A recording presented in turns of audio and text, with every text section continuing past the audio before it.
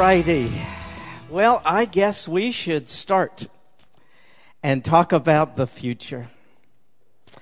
You know, when I think about the two Debs who are moms and whose sons preceded them in death, I don't know what that feels like. And it occurred to me that God does. Because he, the Father, experienced sonlessness. It's quite an amazing thing.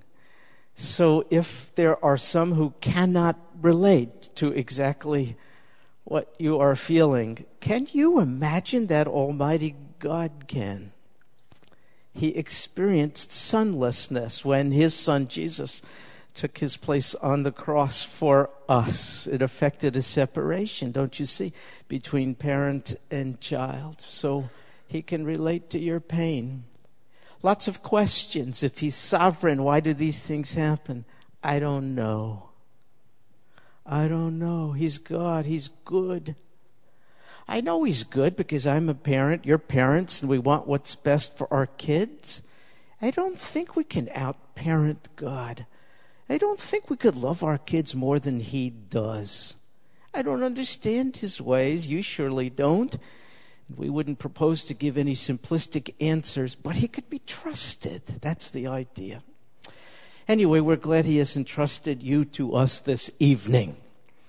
I feel bad almost about the topic because I'm not sure it's a very encouraging one. I wish it was a little more encouraging, but we're doing a series here, and so we're just going to continue to do it. It's on the future, and the Bible says so much about it.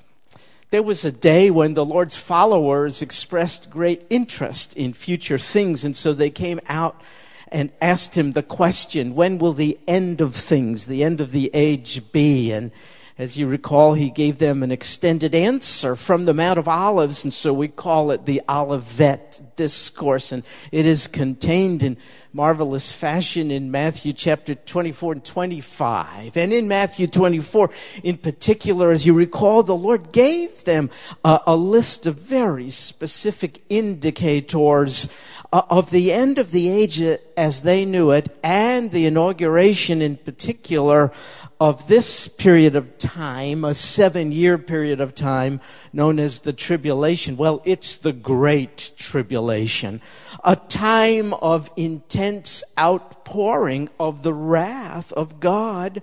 Why not? He's a holy God, you see. And so he has every right to pour out his wrath during these days on a Christ-rejecting world. And that's who will be left, you see, because the church, as you recall, is not there. They have been caught up to be with the Lord here. And notice the order of these mountain peaks of prophetic revelation. They're not arbitrary. This precedes this, and because of that, we have hope.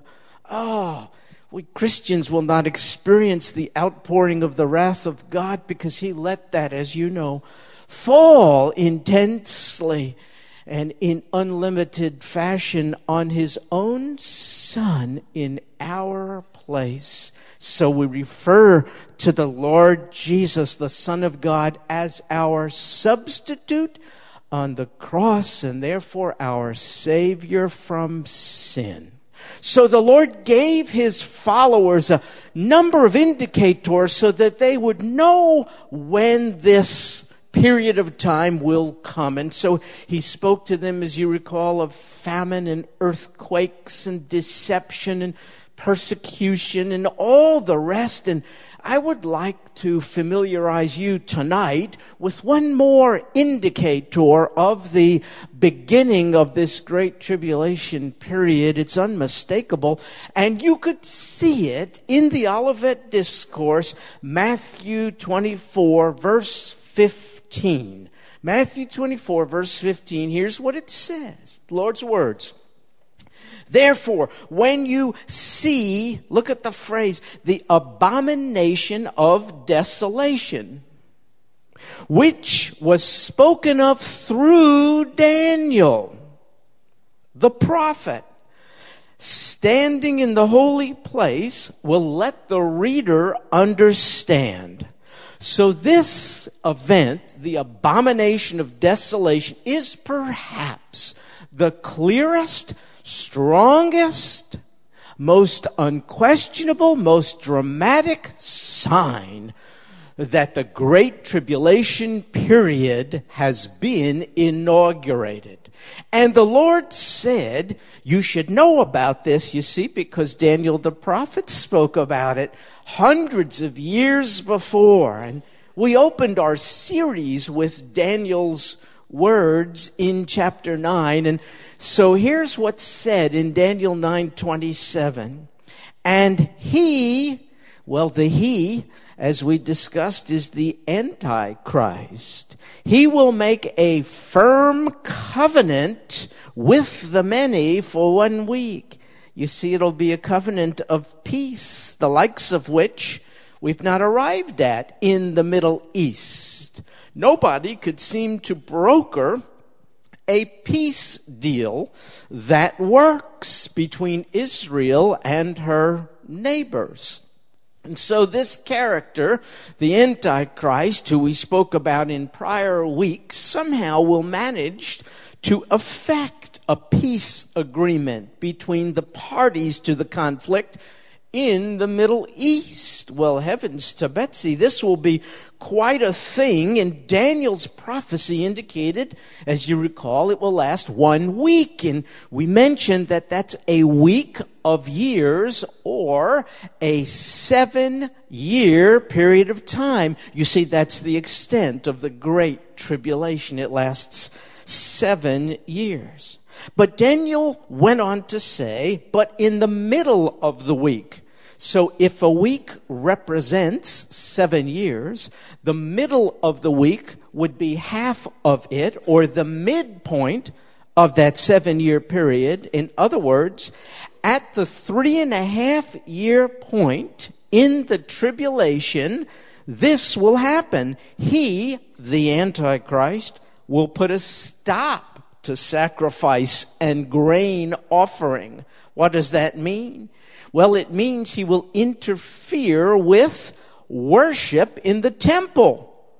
But you say, what temple? There is none standing now. And you know, as I do, on the site of Solomon's temple now stands the third holiest site in Islam, the golden domed Dome of the Rock, the place from which Islamic people believe Muhammad was resurrected on a horse and entered into heaven. It's such an important site for them. I just don't think they're going to sort of give it up.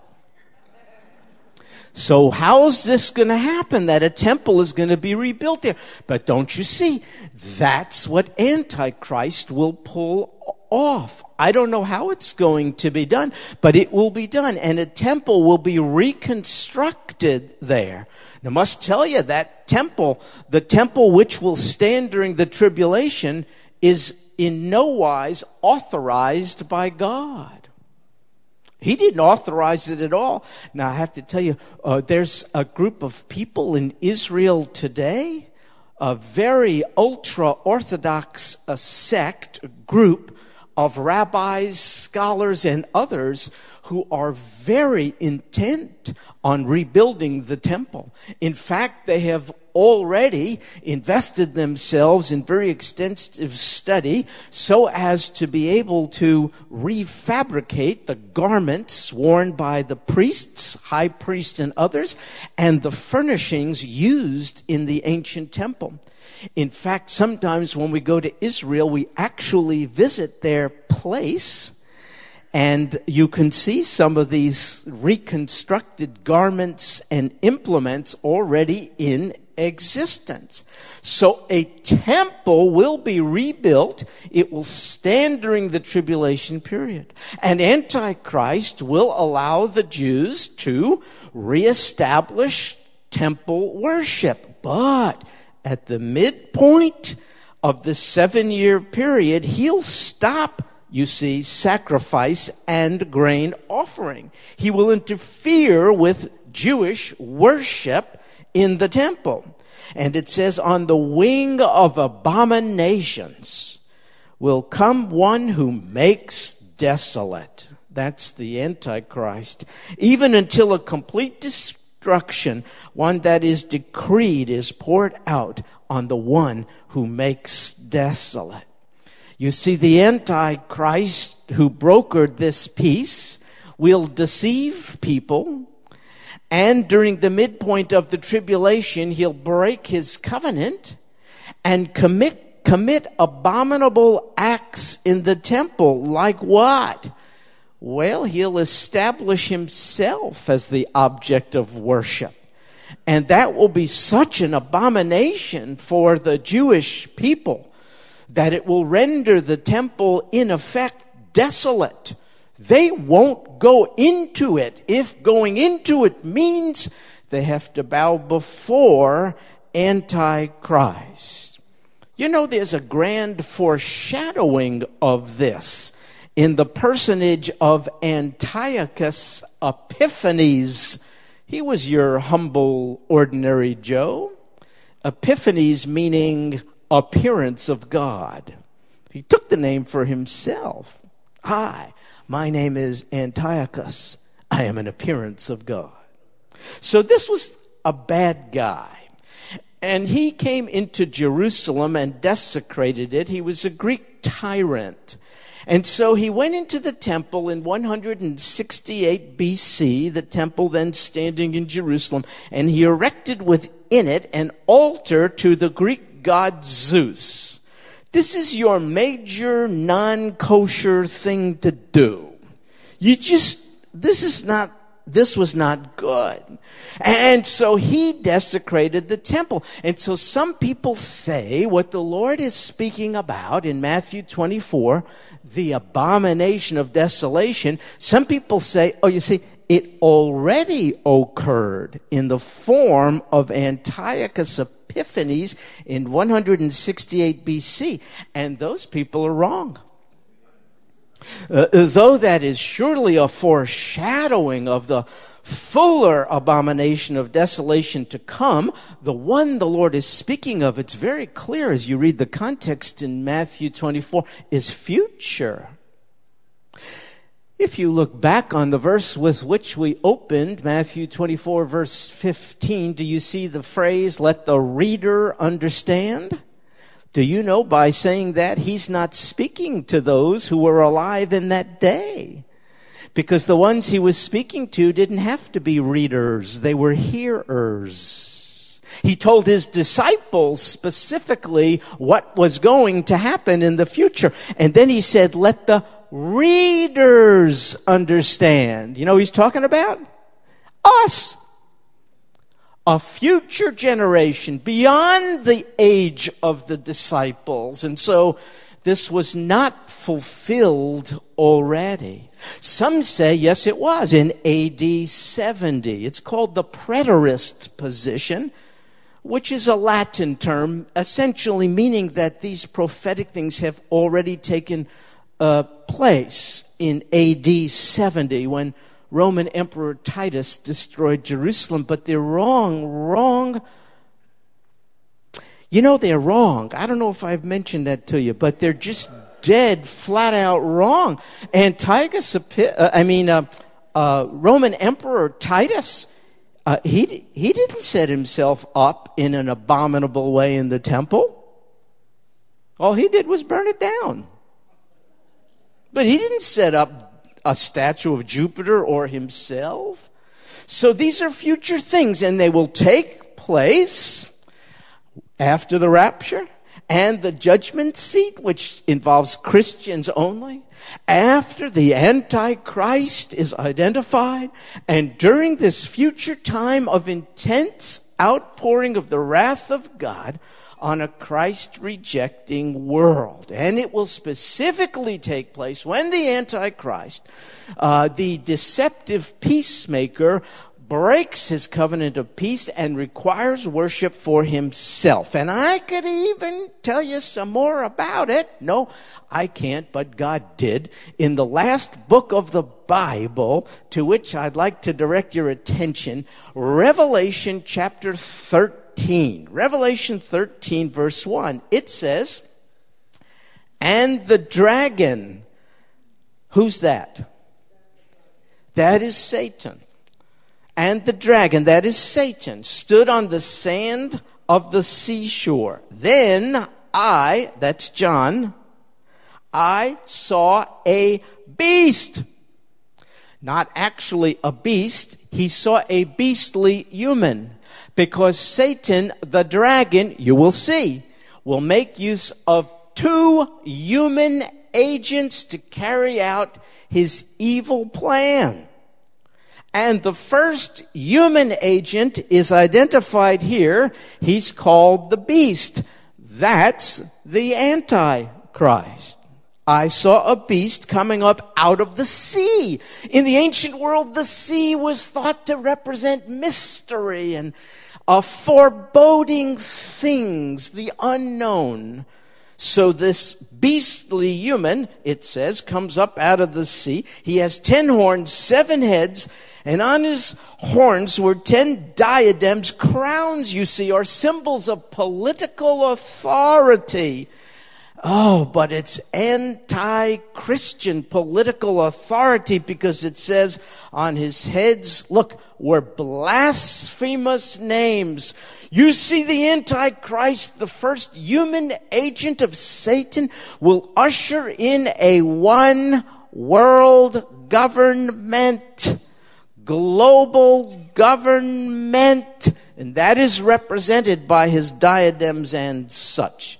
And then it says in Revelation 13:2, "And the beast which I saw was like." You know, John's just a Jewish guy. He's just hanging out on the island of Patmos, and he's seeing these things. It's like a vision. So he's doing his best to describe things that are indescribable. So when he says, "The beast which I saw was like a leopard," don't you see? The beast was not a leopard. He's just trying to come up with what's available to him in his limited human vocabulary to put bounds to this vision, which really he could hardly explain. So he says, "And the beast which I saw was like a leopard, and his feet were like those of a bear, and his mouth like the mouth of a lion, and the dragon gave him his power." Satan empowered this human agent, the beast, the Antichrist, and Satan gave him his throne and great authority. You know what's going on here? Satan, did you know this, is a created being? He cannot create. He was created. There's only one creator, the God of the Bible. Satan fell from his high position because he insisted, "I want to be like the Most High God." In other words, I want to replace him. And so he inaugurated this rebellion from the heavenlies and was cast down to earth. And so this Satan, since he cannot create, can only counterfeit what's true. So listen, the Father bequeathed his authority to the Son. The Father gave the Son a throne which is eternal. And the Father gave the Son, the Lord Jesus, authority. And Satan read the Bible, and Satan wants the worship due the true God. So what you have here is kind of a parody, well, of the incarnation. The Son, the Lord Jesus, reveals the otherwise unseen Father. He came and he was enfleshed, and we beheld him full of grace and truth. And so Satan, you see, he's a counterfeiter. So now he has his incarnation too. And that's the Antichrist. An enfleshed, representative of Satan, who has no authority of his own, but who received it from the dragon who's behind the scenes, you see. So it goes on, Revelation 13:3. I saw one of his heads as if it had been slain. Whether it was or not, whether he suffered a mortal wound or not, I don't know. It says, as if he, the beast, had been slain, and his fatal wound was healed, and the whole earth was amazed and followed after the beast. And you see, this is one of the reasons why the world followed after him. Good night. There was a demonstration of supernatural healing power, a kind of, feigned resurrection. So Satan has his parody of the incarnation, and now he has his parody of the resurrection. Gee, I wonder where he's getting all this stuff. You see? It's a counterfeit of the real article. And then it says in verse 4, they worshiped the dragon because he gave his authority to the beast, and they worshiped the beast, saying, who is like the beast and who is able to wage war with him? And so now, see, Satan has his incarnation. Satan has his resurrection. Now Satan has worship. See it? That's what he wants. Verse 5, there was given to him a mouth speaking arrogant words and blasphemies, and authority to act, look, for 42 months. That's 3.5 years. You see how it corresponds perfectly with Daniel's prophecy, which was given hundreds of years before this. Daniel said in the middle of the week, there will be this abomination of desolation. The Lord referred back to Daniel. And then after Matthew, all the way over here, John tells us in the last book of the Bible that the authority given to the Antichrist will exist, you see, for 42 months, 3.5 years. He'll be worshipped by the world. He's the last human world ruler, because the Lord returns after the tribulation period. This is the last human ruler of the world. But notice he receives worship. In other words, in the tribulation period, there will be no separation of church and state. You know, if you're there, and you don't have to be, you can look Antichrist in the eyes and you could say, hey, separation of church and state. And he's not going to listen to you like it happens today. You see, he will be the state.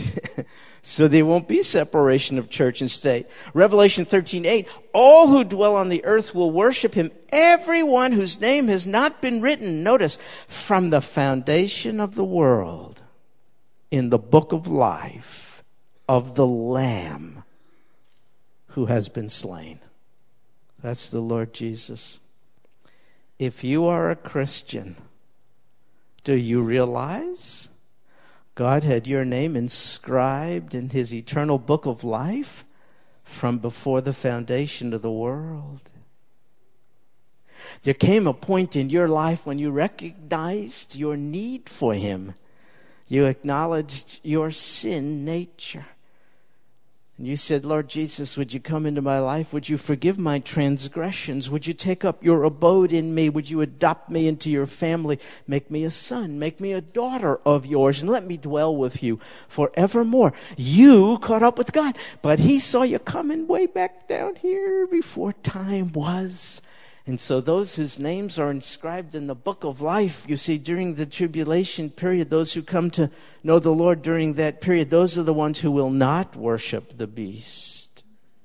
Now, chapter 13 of Revelation, verse 11, then I saw another beast. So that's the second human agent utilized by Satan. The first beast who came out of the ocean, that's Antichrist. Here's the second. Another beast coming up out of the earth. He had 2 horns, look, like a lamb. Boy, he looks like a lamb, but he spoke as a dragon. Goodness gracious, we got a lot of those kinds running around today. Flowery words, all kinds of promises, and so on and so forth. The solution to the world's problems, peace plans, and all the rest. Lamb-like. but speaking as a dragon. And so he is not the lamb, this second human agent used by Satan. In fact, he speaks as a dragon. In other words, he is Satan's man, and his lamb-like appearance is nothing more than a great deception. He's a lie of Satan dressed up as the truth. May God give us discernment today so that we don't make decisions on the basis of how articulate a person is or how attractive a person is, but whether a person is speaking truth. Well, in this day, this second human agent will arise, and notice what he does. Verse 12, he exercises all the authority of the first beast in his presence, and he makes the earth and those who dwell in it to worship the first beast, whose fatal wound was healed. So this second human agent will move the world to worship the first human agent of Satan, the Antichrist. And so this second one has kind of a supporting, behind the scenes, somewhat secondary role in calling the world's attention, no, not to himself, but to the Antichrist. And folks, you know what we have here? A parody of the Holy Spirit. Satan has his incarnation, he has his resurrection, now he's getting his worship, and he has his counterfeit of the Holy Spirit. The Holy Spirit, fully divine, he is God, does not call attention to himself, does he? He calls attention to the Lord Jesus Christ, and that's just what this second beast is going to do. Point people to the Antichrist. And then it says in verse 13, he performs great signs so that he even makes fire come down out of heaven to the earth in the presence of men. Could I beseech you to beware of the sign language of Satan? Just because something you see is wondrous doesn't mean its source is Almighty God. All through the Bible, we can see the evil one, the dragon, counterfeiting the legitimate signs and wonders of Almighty God. That something supernatural took place is no in and of itself proof that what took place was of God. That it is sensational may be true, but which spirit is it from? I wish the body of Christ would pray for discernment in these troubling days. More than everything, it's needed. Every Looney Tune in the world who gets a television program and claims to have raised the dead gets a following. Be careful, folks. Satan counterfeits what's real. Make sure you're dealing with the authentic article and not a counterfeit thereof. You see, because what will happen in the tribulation period, especially verse 14, he deceives those who dwell on the earth because of the signs which it was given to him to perform in the presence of the beast. Telling those who dwell on the earth to make an image. He tells them, the second human agent tells them to make an image to the beast, to the Antichrist who had the wound of the sword and has come to life. And so what's going to happen during this time is there's going to be like a rallying point similar to the Tower of Babel of old.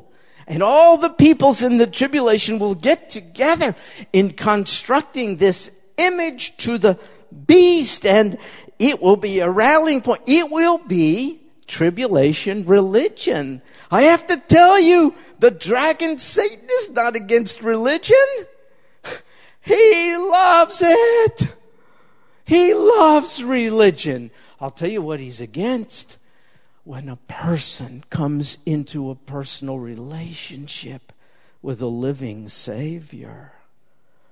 Oh, he's against that. But he loves religions, all kinds of garments and incense and tricks and whatever, all kinds of pomp and circumstance. He loves all that formality. What he hates is when one establishes intimacy with the Creator of the world through the Lord Jesus Christ. So there'll be tons of religion in the end. But just like the Antichrist will head up one world government, this second human agent, the second beast, will head up one world global religion. And it, in essence, will be a religion of Antichrist. He will be worshipped. There will be an image. And where will this image of him be set up? Well, you see, while teaching on the Mount of Olives, let me remind you, the Lord Jesus said in our opening verse, "Therefore, when you see the abomination of desolation, which was spoken of through Daniel the prophet," notice, standing in the holy place. What do you think that is? It's the temple, folks. When you see this abomination of desolation standing in the holy place, and so we know that an image to Antichrist somehow will be constructed and established and set up in the temple, which will be rebuilt in Jerusalem. And so there'll be one world government headed up by Antichrist and one world religion, and what they will have in common is a blatantly anti-Christian core value. And so there'll be an amalgamation, frankly, of all the religions of the world, just as long as Christians stop claiming that Jesus is the way. There'll be no place for that rather narrow claim, because end times religion will be based on sincerity and toleration and globalism. Why can't we all get along? And you Christians have doctrinal beliefs that affect the separation between you and the rest of us. We just want to get together. We want to pray together. The Hindus, the Muslims, the Jews, everybody, every Looney Tune clergy in the world. We just want to get together and hold hands and sing Kumbaya.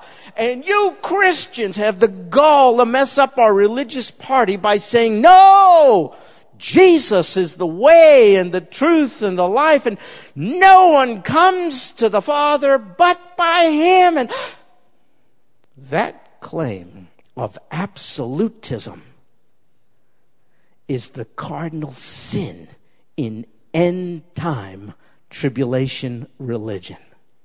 And that, Lord willing, is what we will pursue in greater detail next week. What are the core values of end-time religion? We'll talk about 3. Environmentalism. If I hear the word green one more time. Humanism and relativism. We'll talk about it next week. Why? Because you don't have to wait for the tribulation to see it coming. So, Lord Jesus, we bow before you in our prayer, in our hearts, and we hope in our conduct. For you are who you said you are. Many proofs, not the least of which is the resurrection.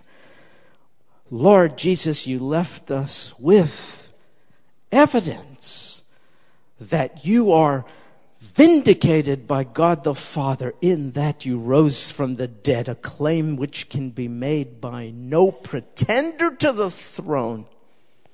And that's why we serve not a buried, but a living and resurrected Savior. Lord Jesus, we're distressed even as we speak about this coming time of distress, and yet we're so grateful that the man who affects this abomination of desolation will himself have a time-limited span, and then will be subject to your holy judgment. Thank you, Lord Jesus, that you're one who hates sin. You are good. You do all things well. You and you alone are the perfect one. Thank you for saving us. Thank you for saving us from religion, which makes us go through the motions in a routinized, ritualized fashion without any connection to you. Thank you, Lord Jesus, for coming into our lives, for inhabiting us when we invite you to. May it be true of each here today that you rule and reign in our lives. And if there be one or more who have not yet permitted you to take over, I pray it would be done tonight. Come into my life, Lord Jesus. Let that be the prayer of the one or two or others who need to be redeemed. Come into my life, Lord Jesus. Grant me your pardon from sin. Thank you more than words can express for suffering and dying in my place. Now change me from the inside. Thank you for loving me, and help me each day to love you back. This we pray in Jesus' name. Amen.